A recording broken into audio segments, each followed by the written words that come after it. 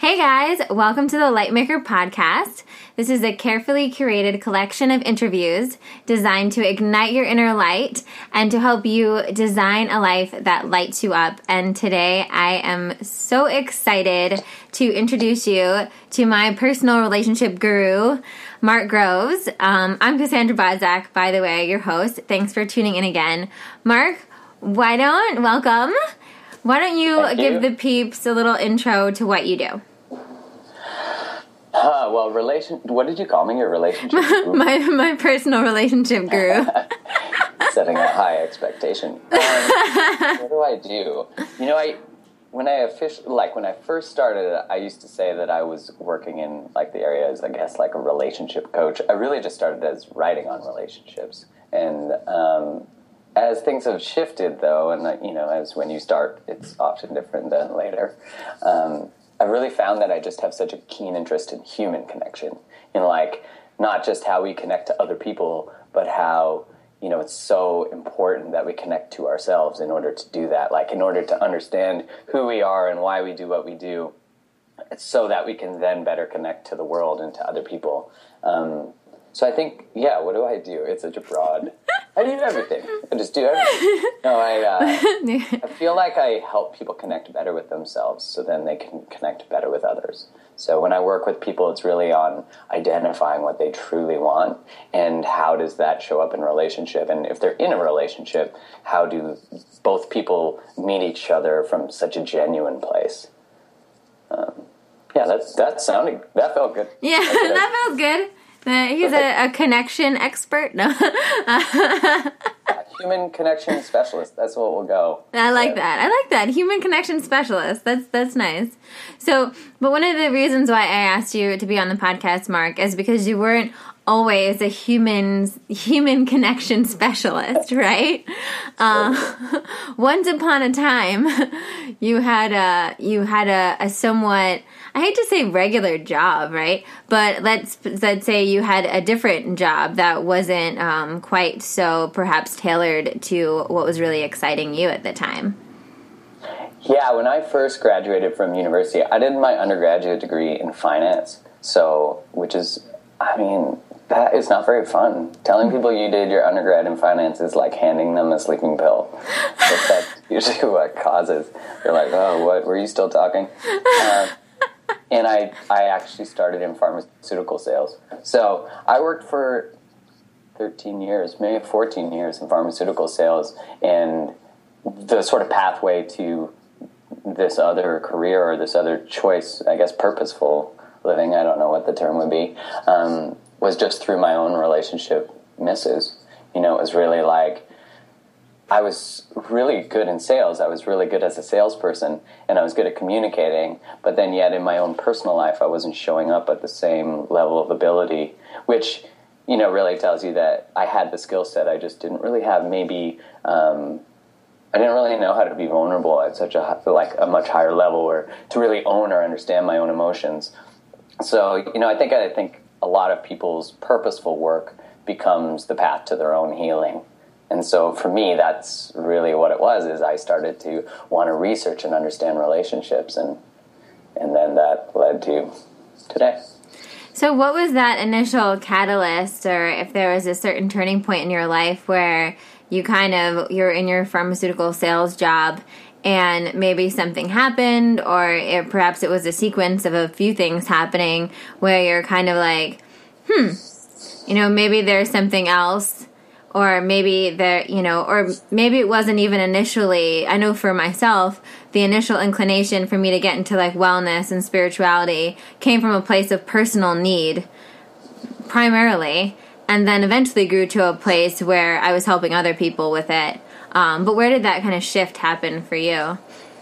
Yeah, that's a great question. For me, it started with, I can look back now in hindsight and be like, well, there was actually quite a few relationship misses, and you were doing some stupid shit back then. So, I can look back now, but there was definitely a moment, and that was, when I was 27, I was engaged, and I was engaged to a phenomenal woman, but there was just something that just didn't feel right at the time, and it was trying to understand that, like, you know, it was trying to understand, why didn't I want to be in this relationship? Like, was it just something that I'd grown apart from? Was it time to move forward? You know, it was one of those typical situations, you know, where you're like dating someone from college and the next logical step is to get engaged. And it was in the journey to understanding that I sort of, you know, I want to say woke up. I wasn't sleeping, but in a way I was. And I had a series of questions asked to me. I sought out advice on the internet, you know, went to forums trying to understand, like, I remember Googling, is she the one? You know, like, trying to understand, how do you decide? How do you know? You hear all these stories. And I was also, you know, at the time, really subscribing to what we're taught when we're growing up. You know, you're kind of taught, you date someone, you marry them by around 25 or 30, and you have kids, and you stay together and in love for the rest of your life. And no one gets divorced, and nothing bad ever happens. But as I looked around, I was like, that's actually not happening very much. No. Like, you know, the percentage of really thriving relationships that start in the mid-20s and you die at, whatever, 95, fully in love, you know, maybe like 1% of all relationships. Which isn't, I'm not saying that to be a pessimist. Just at the time, I was like, well, this isn't real. What I've been taught isn't real. So it was to understand that, like, what it really is the purpose of relationship for me. What do I want out of one? And so when I sought this advice, I had this lady ask me 3 questions. She said to me, if she left you tomorrow, would you be okay? And I was like, yeah, I would be. And then she was like, if you could imagine standing at whatever your altar is, can you imagine waiting for her to enter the church or whatever? And I was like, no. Like, that kind of made me a little anxious. Yeah, I know, right? Great sign. And then she said to me, could someone else love her better? Ooh. And that one is what really hit me. That was sort of like a transformative moment, because I all of a sudden shifted from, how am I not able to, you know, what is going on with me that I can't pick this, or I don't want this, or trying to understand that, to, wow, I'm not allowing someone to love her at the level. Like, all of a sudden it felt very selfish, you know, where I'm like, I'm so afraid to actually just own what I knew. Yeah. That I was now holding her back from experiencing great love. And so, yeah, it was after that conversation I broke off my engagement. I think that question is such an important question to ask in any relationship. For me, it meant to leave the relationship. But for other people, I think if your answer is that someone else can love them better, it's to really look at why. You know, what can we do to show up at a higher level? Why are we not doing the best we can? And so that was really the moment that I shifted. I actually bought the domain name, but never used it. I bought the domain name, Is She the One? Because I found there was no advice for men. So that was 9.5 years ago that I bought the domain, and it wasn't until about 1.5 years ago that I actually started writing. So it's such a long period of development. But I feel like that's so important. I try to stress that in so many of these interviews, because a lot of the people that I interview are, you know, you look at their social media today, you look at their blogs today, and you're like, oh my God, like, they're killing it. They're doing awesome things. And I feel like a lot of people nowadays get so intimidated, unfortunately, by that, because what always, like, appears like it happened overnight, you know, for most of us, for almost everybody I've talked to, it was like, it was 8 years, it was 6 years, you know, it was kind of this long journey of just like baby steps and taking that, you know, just following, like you said, like, you know, buying that domain name just because you realize that, like, I'm not ready to go into business tomorrow as a male relationships expert, but I know that there's a need for this. And if I'm someone that's searching for that, then I think that, you know, there is a giant need on the market for, you know, for that kind of relationship advice. Yeah, I definitely found that at the time, you know, you're exactly right. It was like I was learning so much about relationships because, you know, in order to really, because my life got blown up. You know, I left this engagement. I thought I believed all these things that I realized were taught to me. And so, in a way, it's kind of interesting. I felt like my development has almost been an unlearning. It's been like a stepping out and becoming who I was again at 4, you know, and loving from that space. And there's so many ways we can experience relationship in our life, and we're taught a couple. We're not taught to learn our own or to go from our hearts of what we want in a relationship. And it was seeing that I saw like just all these people around me who had no idea what the hell they were doing. None of us do. But being able to take all the science and research and being able to make it palatable to a regular person who doesn't want to sift through medical journal, like who really wants to do that at the end of the day. But to me, that stuff is like gold. I love it. And being able to just translate that information to people who are struggling is such a cool thing. Yeah, and I love just the way that you said that, like going into, because I relate to it so much. When you're like, for some people reading those like journals and those like a little bit wordier articles perhaps on relationships, you can clearly see that like lights you up, that excites you, where it wouldn't for a lot of people. And like, this is just like his finance degree. He's so boring. I'm going to fall asleep. And I'm the same way. Like, I could like, the way some people binge watch Orange is the New Black, I watch like documentaries on Netflix about the food system and like spirituality and like all this stuff where like I could never stop reading that, and I'll read books that like, other people would be like, what, And I think that's so important when, I think a lot of my audience is on that path to figuring out what it is that designing that lifestyle that really works for them. And I think an important part of that is really asking yourself that question. What would I do without getting paid for? What naturally interests me? What could I stay up till 4 a.m. on, a weeknight, just like reading ferociously?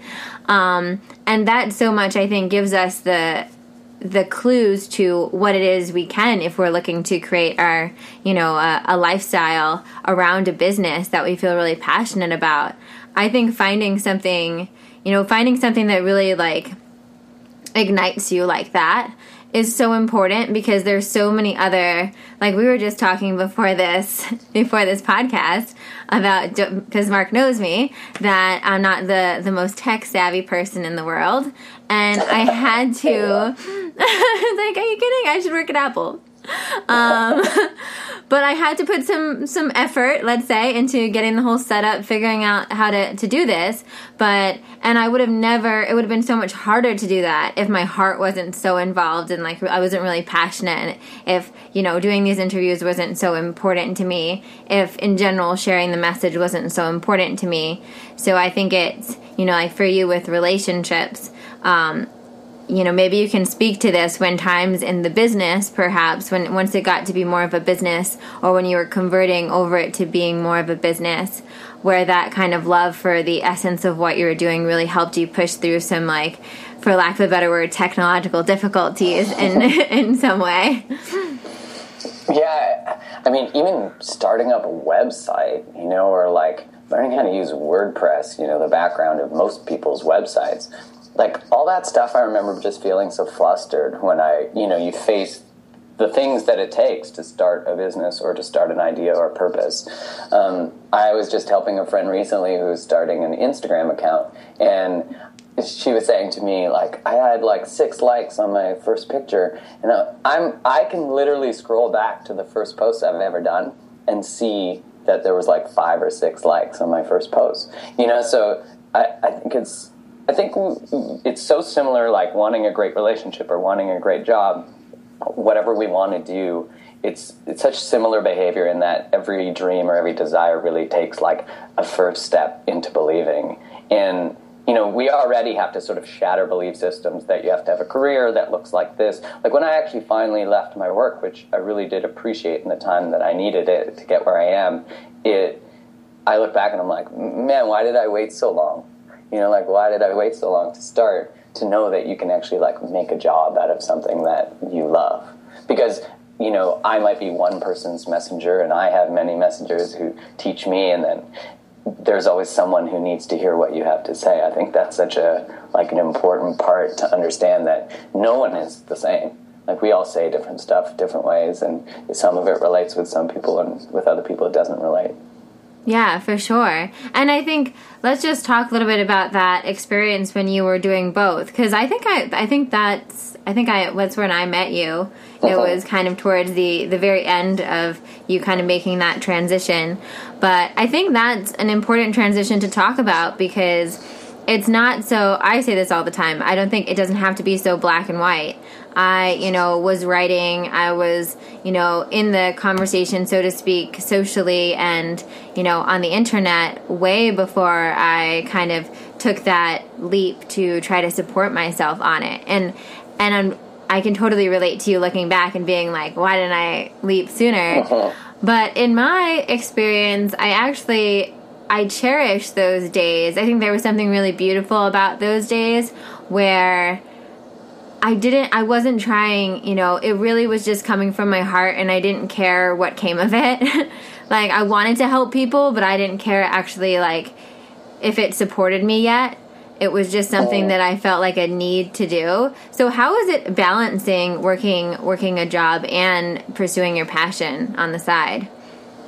Yeah, it was definitely, it was, like you, my passion didn't really take a large volume of my time. I was able to do it in the evenings or on weekends.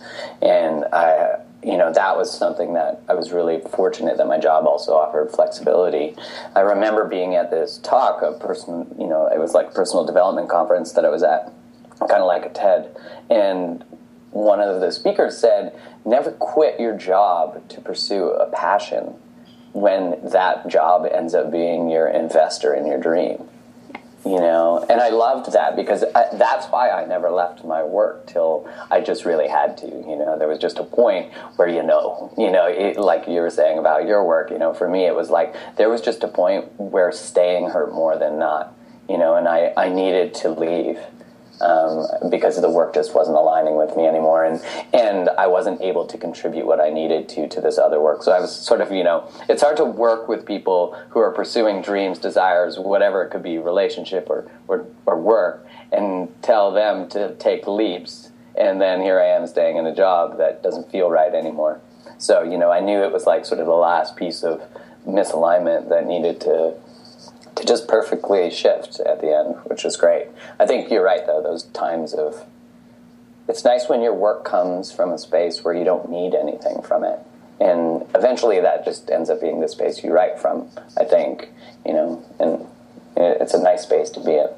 Yeah, no, I love that. And I tell a lot of people that too, to think of it as an investor. And I know that was the only thing that got me through probably like the last year that I had to work while pursuing what I really loved, was just conscious, like just every day being like, thank you for investing in my company. Thank you for investing in my company. And it can really be a helpful tool to get that going. And then, like you said, I think it's that trust, knowing that you'll know when that moment comes. Like it'll be a clear moment when you'll kind of come face to face with it and hear that intuitive voice that says, it's time to go now. It's time to move on to the next level. So now take us a little bit through. So now you're at that next level, living it. Living the high life. Living it. Buddha raising the roof. I love it. Buddha actually looks, for those of you that are watching this on YouTube, it almost looks like he's like hanging on your shoulder. Yeah, it kind of does. That's funny. So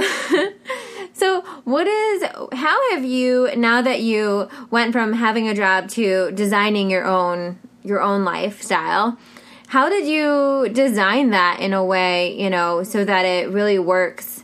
I think that's something that a lot of people don't take advantage of perhaps at first, where you kind of, it's an interesting transition going from having to work on somebody else's time or hours, or having set scheduled hours someplace, to being able to really decide, okay, so I'm going to answer my emails from this time, and I'm going to go to the gym at this time, and I can schedule clients at this time. How was that process for you, and where you are today with that? And it's been such a learning system, I was saying before that we often get caught up in all the things we think we have to do, that we don't just trust in that first step. And when I first started even my client intake was very different than the way I intake a client today. My client management system is very different than, an Excel sheet that I started with, so I think now I don't really have, every morning is when I have my structure of like replying to emails, all that sort of thing. But I'm also pretty free-flowing with it, sometimes I wake up and I'm literally like, this is the best job ever, like I can do it at 11 at night when I'm really productive, or at 7 in the morning, which I'm not quite as productive at that time. So I think it's just so important to not get attached to it having to look like anything, because it sort of feels weird when I first was done my career, or whatever, I don't even know how to say that, but when I was done that part of my life, to wake up in the morning and be like, I don't have to check a corporate email. Like, it took about a month for me to be like, where's that iPad I hated? I didn't have it anymore. And it was interesting. It's still been a constant shift, because my life still doesn't look the same as it did 3 months ago. Yeah, for sure. And I think I love what you said about 7 a.m. versus 11 p.m., because that was something that I had that experience. I'm similar, whereas I'm not as productive at 7 in the morning as I am at 11 o'clock at night. And in the beginning, I think when I was doing it, I was kind of trying to enforce these rules on myself, where I was like, no, you should be doing X, Y, and Z in the morning, and you should, trying to create that structure, when I kind of realized that, hey, you created this so that you don't have to do that structure. Like, nobody's enforcing that structure. You're your own boss. It's the best. Yeah. So I love that, really having, taking advantage of it and not letting it be, I think it can become overwhelming if you don't find the fun in it. And if you start to, one of the things I've definitely been working with a lot recently is realizing that I don't have to take everything so seriously. Like, a lot of what I do is fun, and just remembering that it's fun. But knowing when you're in the zone, when you're in your work, is just like, there's a lot of great science on flow states, on like getting into these states where an hour goes by and it feels like 5 minutes. And if your work can be that state of flow, man, you're so much more productive. I think one thing that I've definitely needed to continue to practice is to constantly be still creating content. On my Instagram, I've had it, I don't even know now, a year and a half, and I post at least once a day. That's like my commitment. And it can be, now there's Instagram scheduling apps, but before there weren't. So that's definitely something I've never missed, because my contract with the people that follow me and I interact with is that I provide content every day. And I had a coach that used to say to me that every day that you don't share what is truly and going on for you in your heart, you are letting someone who needs to hear your message down. Like, ooh, I love that. It's such a cool way to start to see that, as a content creator or whatever you want to do that's your dream or your passion, by not doing it, you're actually doing a disservice to the people who need you. And like, people can benefit from work of all kinds. You could be creating great food and that changed someone's life, really. So I think it's such a thing to be really, if we're always like waiting to start, know that you're like, you holding back is maybe holding someone back from an experience they need to have. I love that. I really love that. Every day that you don't share what's like really going on, I think that's so important, because I really think, especially on the content creation side, this is something that I'll ask you about later, because I also similarly share, we both, me and Mark both tend to give what I like to call Insta blogs, where it's an Insta post, but it's also a little blog and breaks the rules of Instagram. And we're breaking the rules and still winning at life. And but anyway, I'll get into that in a minute. But I think that's so important, because I think for me, I know there definitely are some days where I'm not feeling as inspired to post or to share. And I think it is important. I try to remind myself of this to, so much of social media is sharing the highlight reel of our life. And I try to make a conscious effort to share the high and the low light reel of my life. And that, even if maybe that day we don't have some, really, I don't know, like what we've deemed powerful enough to say that day. Sometimes just sharing that, hey, today I was feeling really tired, and I chose to be kind to myself. I chose to be kind to myself. I chose to, instead of, catching up on some emails that I may have had in the line, I decided that I needed to take a bath and just have some time alone with myself. And I think what we can kind of deem as like, well, that was kind of like, I just had like a not so eventful day, is actually important for some other people that are going through that same sort of situation, to hear and to actually be like, okay, it's, I can honor that. I like posted something actually last night, just like a little thing about like, I love you, because I was actually working with it. I was like, I love you, and even if though you didn't accomplish everything you had to get done today, I still love you, and it's all okay. And so many people resonated with it, because how many people go to bed at night, thinking about all the things they didn't get to. And looking at all the great things that they did, or even honoring that sometimes being the best version of ourselves is respecting the space we need, or the rest we need, or just that we don't need to stress about something. Yeah. So what I wanted to ask you is, with content creation, and this is, it's a personal question, but because it's a personal question, I really feel that I'm sure there's other people out there that have this issue.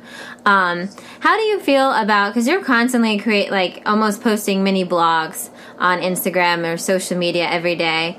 How does that relate to the content you create for your actual blog?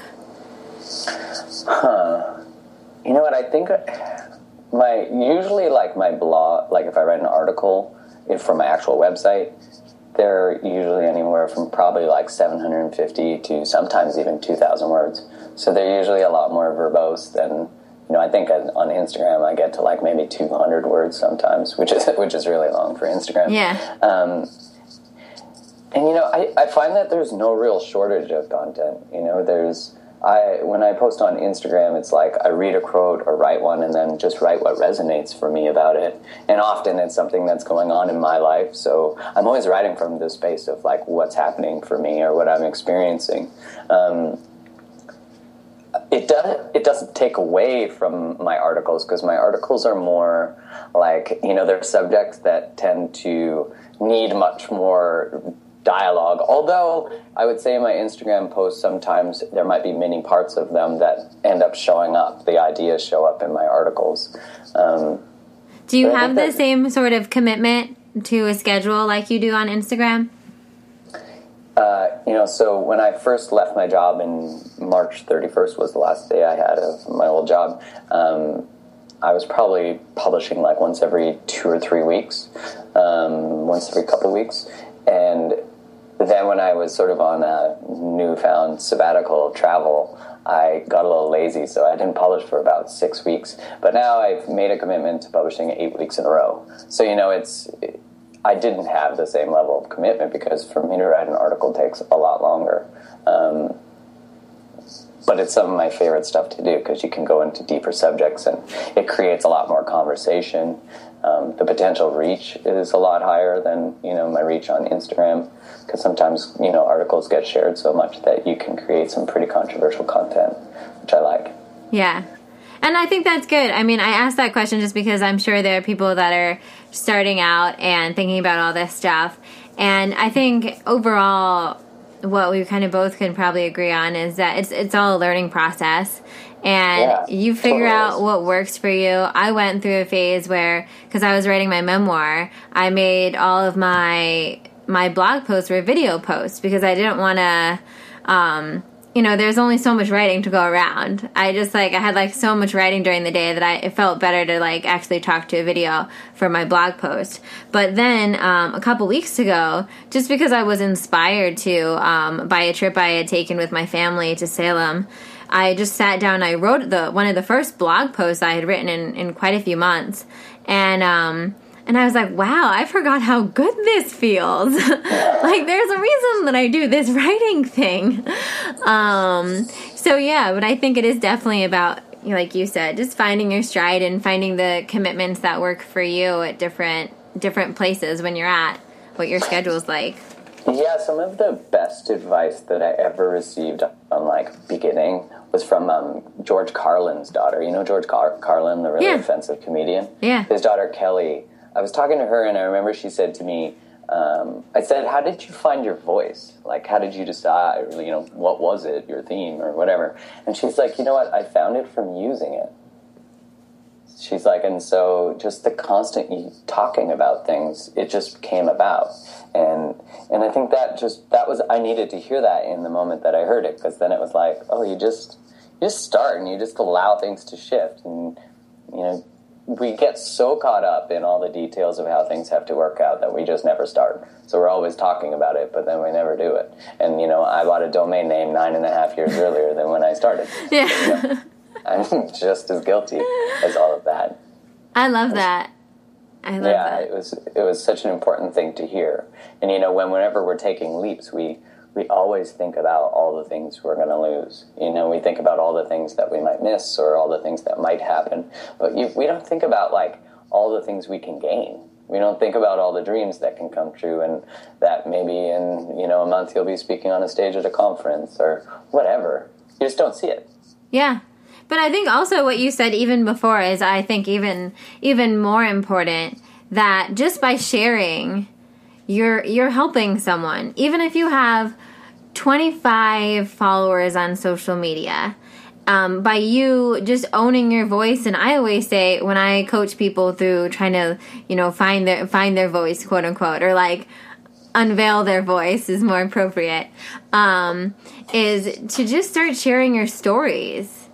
You know, it's our stories that are a part of our authentic truth, right? They're how we can teach from. And when we just start sharing the stories of what you're going through that day, and like you said, just get practice at it. Just keep doing it.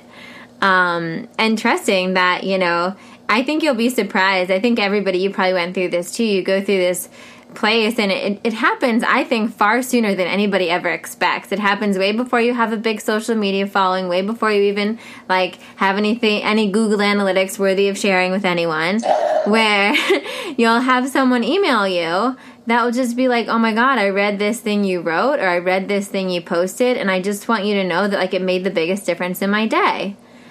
And I think that's, at the end of the day, that's what we all really do it for.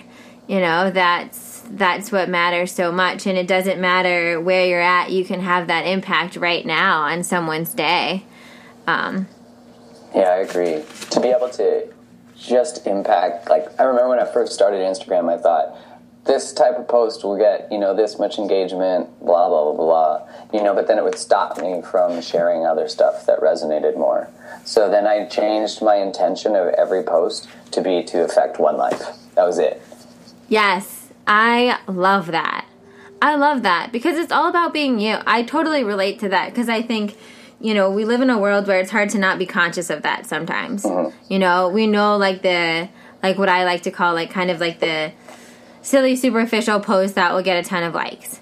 But then we also know like what, you know, like I remember for the longest time now you'll see I post lots of pictures sometimes of like places that I go to that I just think are beautiful.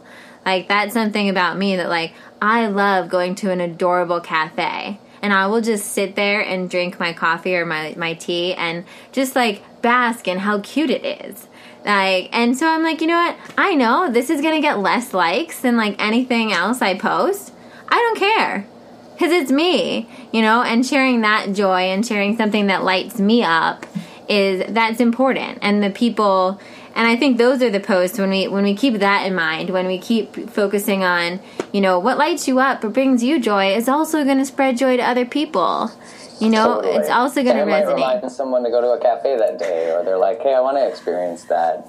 And, you know, I think when they come from that authentic place, you know, because I remember when I first started, it still happens all the time, though, is there's always this fear like, will someone want to hear what I have to say? Do I have, you know, the credibility or the whatever?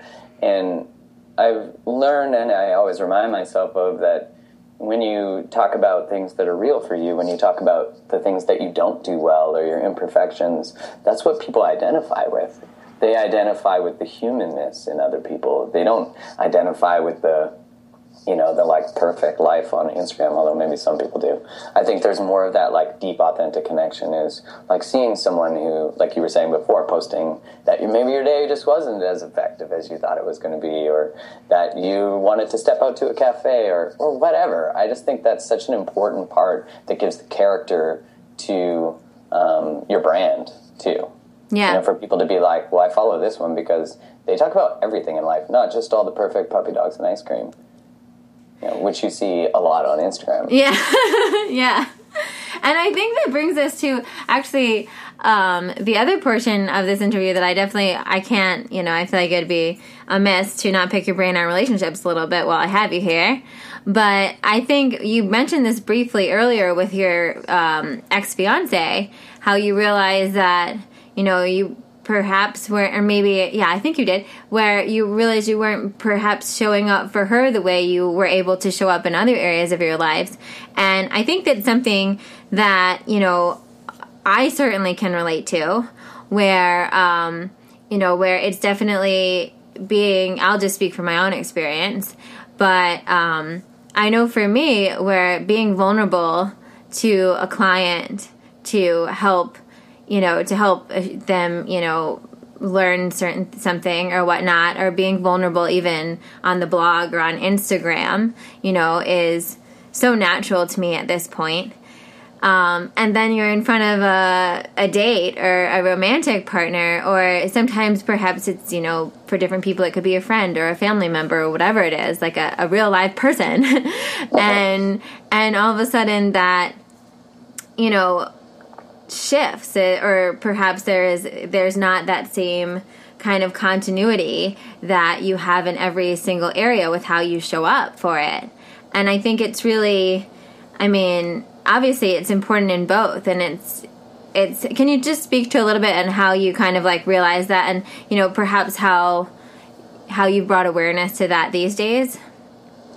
So speaking to how I sort of became, I guess, more emotionally aware or more balanced in all the areas. Mm-hmm. I don't think I knew that I wasn't, like when I look back at the experience, there's always, hindsight gives me much more insight. I just knew that something was off. And, when I started to look at why I was doing what I was doing, that started to offer a lot of insight into who I was being and why I was being that way. I think what's really fascinating about relationships is there's so many unconscious drives. There's so many things that we do because of our childhood experience. There's so many things that we do because we were hurt, in an adult relationship. And we don't realize that we then start to make choices that are driven by these subconscious fears. And, I don't think it's always necessary that we understand every detail of our subconscious fears. I think it's, you can simply put it as, do you choose based on fear or love? And people can easily make that shift too. I think for me, the outcome change was that I was so attached to relationships needing to work out. Like I was so attached to the relationship having to stay together, because if that relationship ended, or any relationship, I suppose, is probably the belief system culturally and in our society, if the relationships end, we're a failure. And I think that is such a dangerous message to send to people, because if that is true, then all of us are failures. And, I think there's such a beautiful experience when someone can step away from a relationship that's no longer serving them and know that that doesn't have to mean that you're a failure, that in a lot of ways you're actually quite a success. And so I changed my outcome from having to be relationships have to work out and I have to get married and have kids and do all this or else I'm defunct. I changed it to, am I being the best possible version of me? Am I showing up as the best possible man I can be? And so the sort of big shift for me, there's that Maya Angelou quote that's do the best you can, and then once you know better, be better. I think it's something like that. Yeah. I identified so much with that because I knew better, but I wasn't being better. And so my integrity lied in, was I being my authentic self, and was I showing up with the best possible skill set I could, and sharing everything that was actually true for me. And that, just the commitment to that, which has been hard, challenging at times, but I sleep so well at night because I know that I'm doing that. Yeah. So that was a big shift for me. I don't know if that answered the question or if I totally talked about something else. No, I think that is really powerful, and kind of rewriting that. But I want to kind of tap into one of the things you mentioned, because I've had a couple of clients ask me about this recently, and you touched on it. And I know the answer that I gave, but I'm really curious to hear what you have to say about it. When someone is kind of at that point where they've realized that a relationship isn't aligning with their highest good anymore, it's just not aligning with them anymore, what would you tell someone that was still feeling scared or nervous to hurt the other person when they are kind of taking a stand for what they know is best for them? I think each situation is definitely complex and a little different. I think first it's important to understand, are we stepping away from, because, you're going to have relationships that have abuse and things like that. And of course, people don't want to stay in those, they shouldn't want to. And I think the real important part is to understand, why are we choosing the relationship? Is this something that we truly do want to work through? I think that's important. Like, are we okay with walking away? And if we are, like, whatever reason that is that we're walking away, is that okay with us? I think that relationships are challenging. A lot of times they're very challenging, and they bring up our stuff. There's a brilliant researcher named Harville Hendrix who says that the purpose of adult relationship is to heal our childhood wounds. And that's why I think it becomes important for us to understand, are we avoiding work because of our childhood wounds, or because of things we're afraid of? Or is this actually just truly something in our heart that we just don't want to be in anymore? I think the part where you were saying, by not, they're afraid to hurt somebody else, that becomes a very externally focused, if we're going to be living our lives always in fear of living our truth, how it's going to affect other people. Look, when you step into any form of growth or dream, you're going to make people uncomfortable. And that's because not that many people are living their passions and their deepest level of relationship too, because that requires effort. And so when you start to step into those spaces, you remind people of the things they're not doing. I think one perpetually dangerous message we send in relationship is that they're hard work. And I think when we say that, work has a negative connotation, but if you say relationships require effort, that changes the way it feels. And, you hear people say love dies, relationships, passion doesn't last.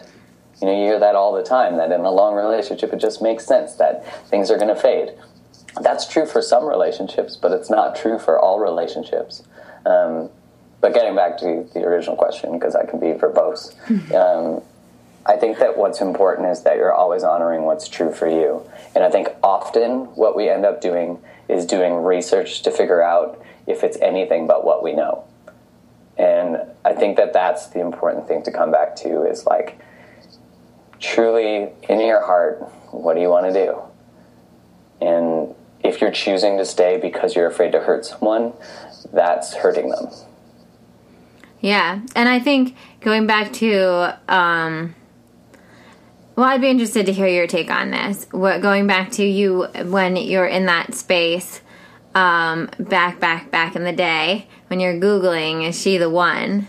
There was no Google then. There was no Google. It was pre-Google. What did you even do before Google, right? You had to, go to the library and, look up relationship section. Microfiches.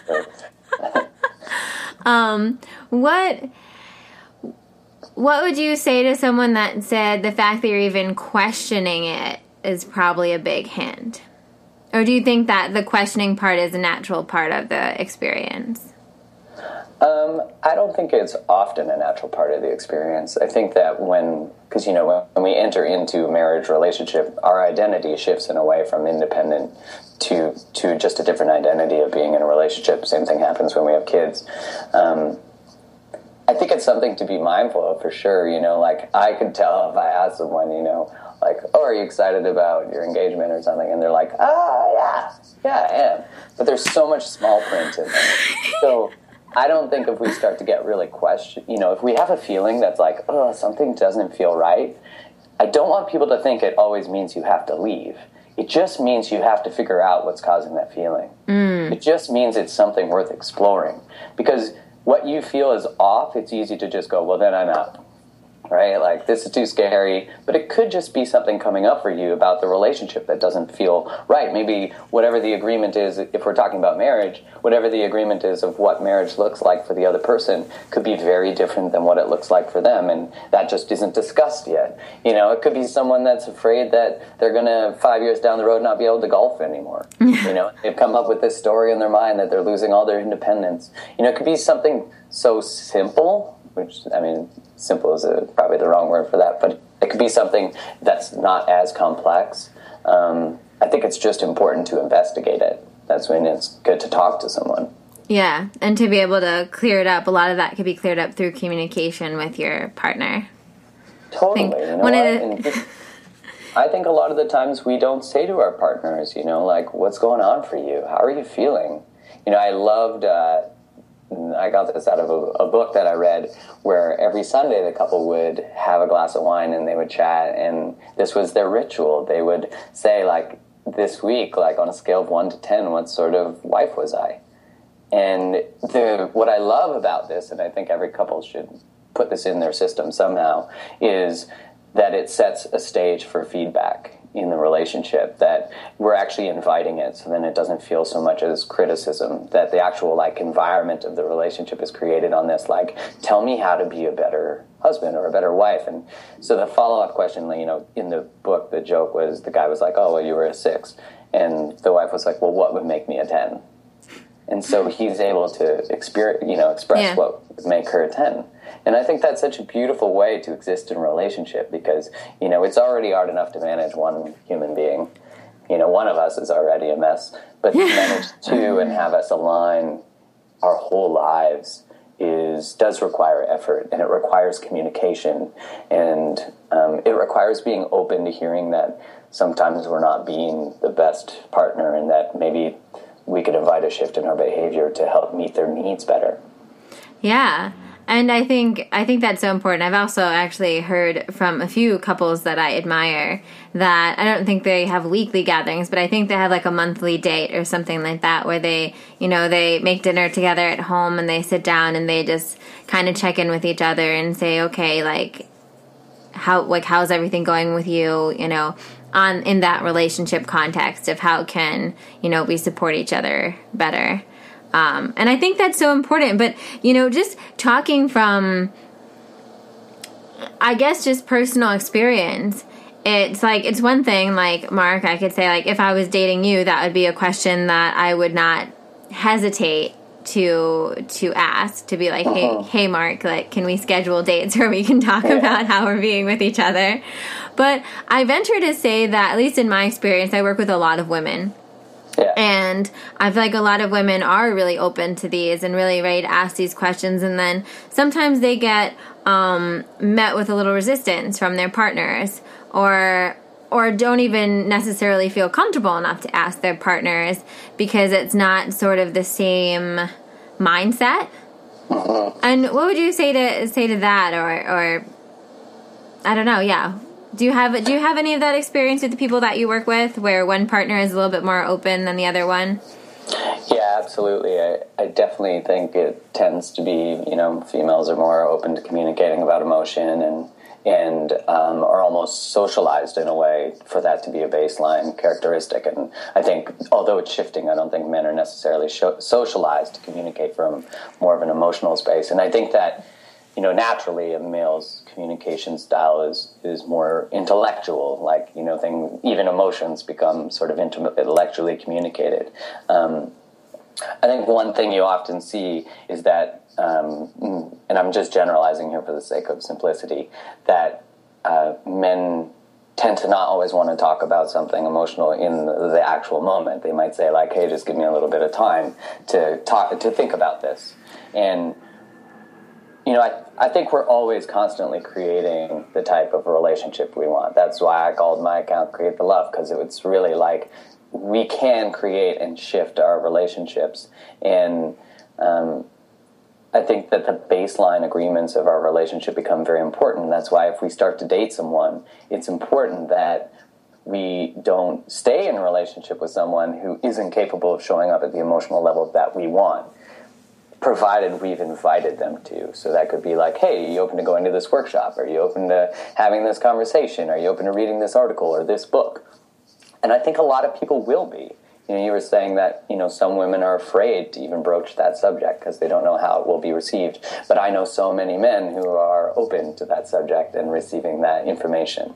But getting back to the idea that if, someone wants to bring up something emotionally and the man is saying, hey, just give me some time to think about it. I think one thing that's really important is that in this situation, the woman would be honoring that space that the man needs and he's asked for. And then I think part of that agreement then becomes that the man is the person that brings back the subject up and brings it back, to converse and come to completion on it.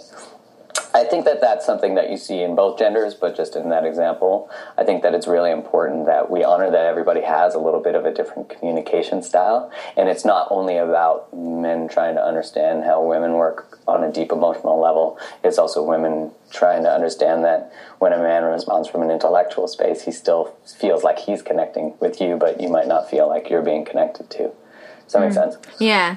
That makes a lot of sense, and I love what you brought up also about like the books and articles and stuff like that. I know that I think in my previous experience with men that I've dated, where they maybe weren't on necessarily the same communication level about certain things that I was, that sending them some articles that I thought were really interesting around the subject, even especially to begin with, ones that might not necessarily have anything to specifically do with a situation that happened, but to just kind of get that conversation going within our relationship, just about the different dynamics and stuff, so that you can kind of open that door. And also, I think you're right, and I definitely think one of my yoga teachers always says that, is that, like, don't underestimate people. Because when I first started teaching meditation, I'd always worry that some of my meditations were just going over people's head, or they were too weird for people, or they were too out there, or whatnot. And he just told me, he was like, Cassandra, people are going to surprise you. Let people surprise you. And if it goes over their head, it goes over their head. But he's like, more often than not, you'll find that people really will rise to it. So I think that's probably definitely true with relationships as well. Yeah, I think there is often the belief that, again, generalizing here, there's often the belief that men can't or don't necessarily have the tools. But, if that's the belief system, then we won't try to engage in those conversations. And I think it's, like you were just saying, people will surprise you. I always love the concept that if you spoke to someone as if they had the tools to manage what you have to say, you would probably speak to them differently. And when we decide to withhold information or withhold something that's going on for us, we're actually doing our partners a disservice, because by withholding that, we're not teaching them how to love us. And, that's such an important thing. And I believe that we often enter relationship with assumptions of what relationship means for the other person. But we all have different versions of what relationships mean to us. And we all have different intentions of why we enter a relationship. Often they're similar, but not always. And so I think all these things are really important, that what one person wants out of a relationship could be very different than another person. Some people don't want deep emotional conversations, right? Like, that's just not something they want. And that's okay. But that's not the relationship for someone who wants deep emotional conversations. And instead of trying to shift people and change them, we can invite them to. But if that's just not how they want to show up and exist, that's totally okay. And I think we just need to honor that what our experience is can be very different than someone else's, and we shouldn't always try to change people to become us. That we should see, is this something we can compromise and exist in? And if we can't, we're not getting what we need, then we can always exit it and enter another relationship with someone more aligned with us. And those experiences just teach us more of what we want. Yeah. It's kind of neat. I think that's great. And when do you when do you have that kind of conversation? Because I think that's, I'll speak from experience. A lot of what I've learned from Mark is that's good advice. right? Mark's gonna be like, actually, you didn't learn that from me. You read that someplace else. It's just but I think it's just to communicate more. It's just to be more open and to be more honest about what my needs are, and how they can be met, and to just kind of to get on that level with someone. And that's, I think, it's a very logical thing that you're talking about, but I do think that there are tons of people out there that enter a relationship without having that conversation, without having that. Yeah. It's like such a mistake that we make to not talk about what we truly want. And, I think it's pretty quick to find out, like, if someone wants what you want, it'll be pretty evident because they'll stay. Yeah. They'll keep reaching out to you. They won't ghost you, as they say, or flake. I always thought it was called flaking, but they won't ghost you. Yeah, when people want what we want, it becomes pretty evident. It's like I wrote about this recently, an article on it about how when do we have the talk about our relationship status. And, you have that talk when you feel like you need to have that talk. It's so important as humans that we have an environment that feels safe to love in. And if part of feeling safe is being in an exclusive relationship with the other person, is being like, hey, I just want to know that I'm doing what you're doing. I don't want to date other people. I want to date just you. Do you want to date just me? And we get so afraid of what that means that we don't have the conversation. But if they want to date other people, that's not what we want. It's like such beautiful information to figure out, so we can go find someone who wants to be exclusive or wants whatever that definition of relationship is. I love that. And kind of going off that, I have a few final questions for you. But a lot of these have come up just from things that women have asked me personally. And one of the topics had been that rejection, or that what I would like to say is perceived rejection. When we go on a date with someone and we think we had a great time and then they ghost, as you would say, what would you say to someone that was, maybe is your client and was like, Mark, I was so excited about going on the date with this so-and-so. I thought we had a great time. And then I never heard from him again, and they're kind of in that space where sometimes we let ourselves go, where we just feel that we were rejected. Mm-hmm. I think rejection is tough. It's like no one can say, well, just change the way you think about that and you'll be fine, like, get over it. And it's not that simple because, rejection, just even from an evolutionary state is like one of the worst feelings we can experience because it meant we died. It meant we got left behind by the tribe and we couldn't survive. So we're sort of hardwired to really painfully experience rejection. So I think the first part is honoring that you feel that way. Like, sometimes shit happens and it sucks. Yeah. And I think, people want to understand why other people do things. That's an endless road.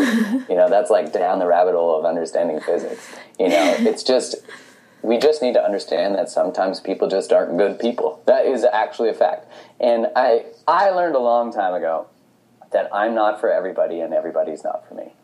I learned that I'm not going to like everyone I go on dates with, and not everyone's going to like me when they go on a date. I mean, that sucks to hear, but, It's true. And there's such a beautiful part to that when we start to shift the perspective there. And that part is that, one is that it's rare to find really deep, great mutual connection. And it's rare for a reason, because it's special. So we wouldn't even recognize it if it wasn't special. So I think we have to always come back to that. I wrote about this not long ago, that when we start to see rejection as just the universe's way of not allowing us to experience mediocrity, then it changes everything. Oh, I love that. Yeah, it shifts everything. And now I know it's easy to go back to, I've been rejected, this is an experience. We just have to keep correcting ourselves and going, oh, this is just a door closing so another can open. Because if we believe, when we experience rejection, it could be that the other person just doesn't want to be in a relationship with what we want. That's great. That means someone else is going to enter our life who does want what we want. And we don't see, existing in a relationship with someone who doesn't want what we want is shitty. it sucks. And that is your life in mediocrity. You're not going to experience great human connection. You're not going to thrive. You're always going to be wondering where you fit. It's bullshit. It's annoying. Don't do it. The other thing is that we also see that by not being in that experience, we're not allowing ourselves to be mediocre. Because if we're capable of great love, deep connection, great things, we're not going to find it in a relationship with someone who doesn't want to be in one with us. And so when we can get to that space to be like, wow, thanks, universe, close the door, open another one, wicked, and swipe right on Tinder again. Like, wow, there's plenty of fish in the sea. There's, 8 billion people on this planet? Like, there's plenty of fish in the sea. Don't get so caught up in the ones that don't want to be caught. I love that. And another question that I've gotten a few times from different people, I did an intuition workshop, and this one came up a few, and of course I responded to it, but I'm really curious I think we'll probably have the same answer to it. But a lot of people will say that, because we were talking about intuition, and they're like, well, I have trust issues with my intuition now because I met this guy and my intuition told me that he was the one, and then all of a sudden, not all of a sudden, but a year or two later, whatever, we broke up. Turns out he's not the one, it looks like. And now I can't trust my intuition to know that someone else is the one. What do you say to that? A lot of the times in situations like that, I would like to say that the intuition was actually off from the start. So if you ask enough questions, usually you get some red flags that they sort of let go and whatever. But to give a more general answer, I think that a lot of the times we don't see that our experiences and our conditionings and what happens in our life actually laser lines our intuition a little more. Like, it's almost like we can learn to trust it. We can learn to feel what it means to actually be in alignment with our intuition. I think that every situation like this one with this person that you're talking about, they can look back and just look for where little things were off. I like to look back at my relationship experiences and go, okay, when was there that feeling? And when did I take a left when I should have taken a right? That's how I look back, as I really go, okay, here, the path to even forgiveness is taking away the weight of experience, is taking away the pain from relationship experiences.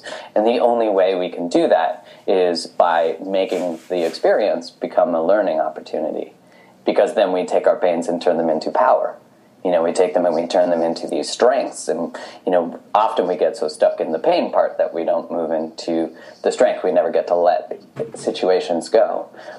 So, for someone like that, I would say your intuition was probably bang on. You just didn't know how to hear it yet. And you were just learning more of what not right feels like so you could learn more of what right feels like. Because there will always be a part of us that goes, there's a little thing that we just didn't know. And I think part of my evolution of my own experience is that I've just started to learn what more feelings mean.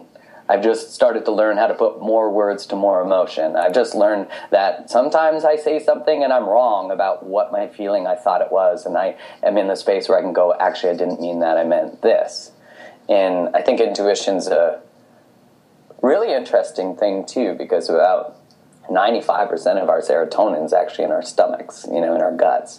And so, that concept of the gut brain, I, for one, my gut is like my steering device, and I know when something's off. Yeah, and I think that's absolutely right. I think part of it is it's honing your intuition is a learning experience for sure. And what I personally like to say is that it's not necessarily that your intuition was wrong, but for all sometimes you could be getting a green light and you can interpret that in a bajillion different ways. And maybe that green light just means right now this is the optimal learning experience for you, but this is not married, kids, you're going to be 70 together it's not learning. That one. Yeah. It was the one of the time. And, I remember thinking that it's we believe that there is the one, but, I believe that we have all our relationship experiences, our teachers, all of our relationship experiences, in a way, are soulmates. Yeah. Because they allow the evolution of our soul. So, if we look at it that way, then we go, yeah, it wasn't the one, but what did you waste 2 years? No, you're going to know who the one is because that one wasn't. if you didn't experience that guy or girl, you wouldn't know what you want more of. You know, and it's like, what a gift that is. Yeah, I agree completely. All right. Well, we're pretty much done. Thank you for an amazing interview. Do you want Thanks for having me. That was a lot of fun. Thank you. Do you want to leave us with just any final words? Whether it's, I'll let you choose if you want it to be on relationships or on following the path that you love. Oh my God! I totally just put you on the spot. Final words. Or perhaps maybe just your most recent breakthrough you've had. Gosh, so many questions. I'm sorry. Imaginary time. I think that for me, my experiences have been, like I was saying before at the start, that I've really just started to become more of who I've always been.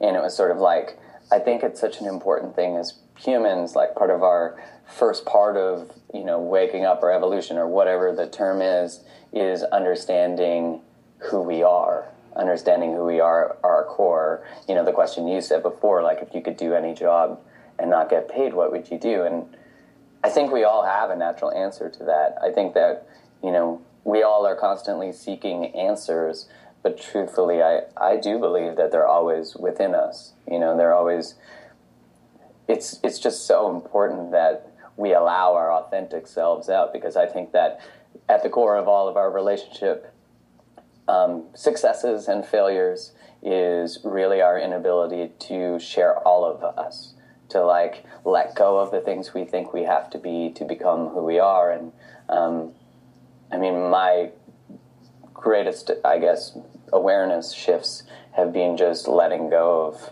who I thought I had to be loved, and just becoming who I am.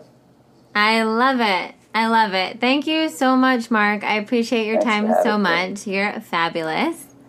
Thank you. You too. I love you. I love you too. And I will include links below to all of Mark's good information, so you can find his inspirational blurbs all over Instagram every day, as well as his articles and lots more from Mark. And thank you guys for tuning in, and I will talk to you guys next week. Bye.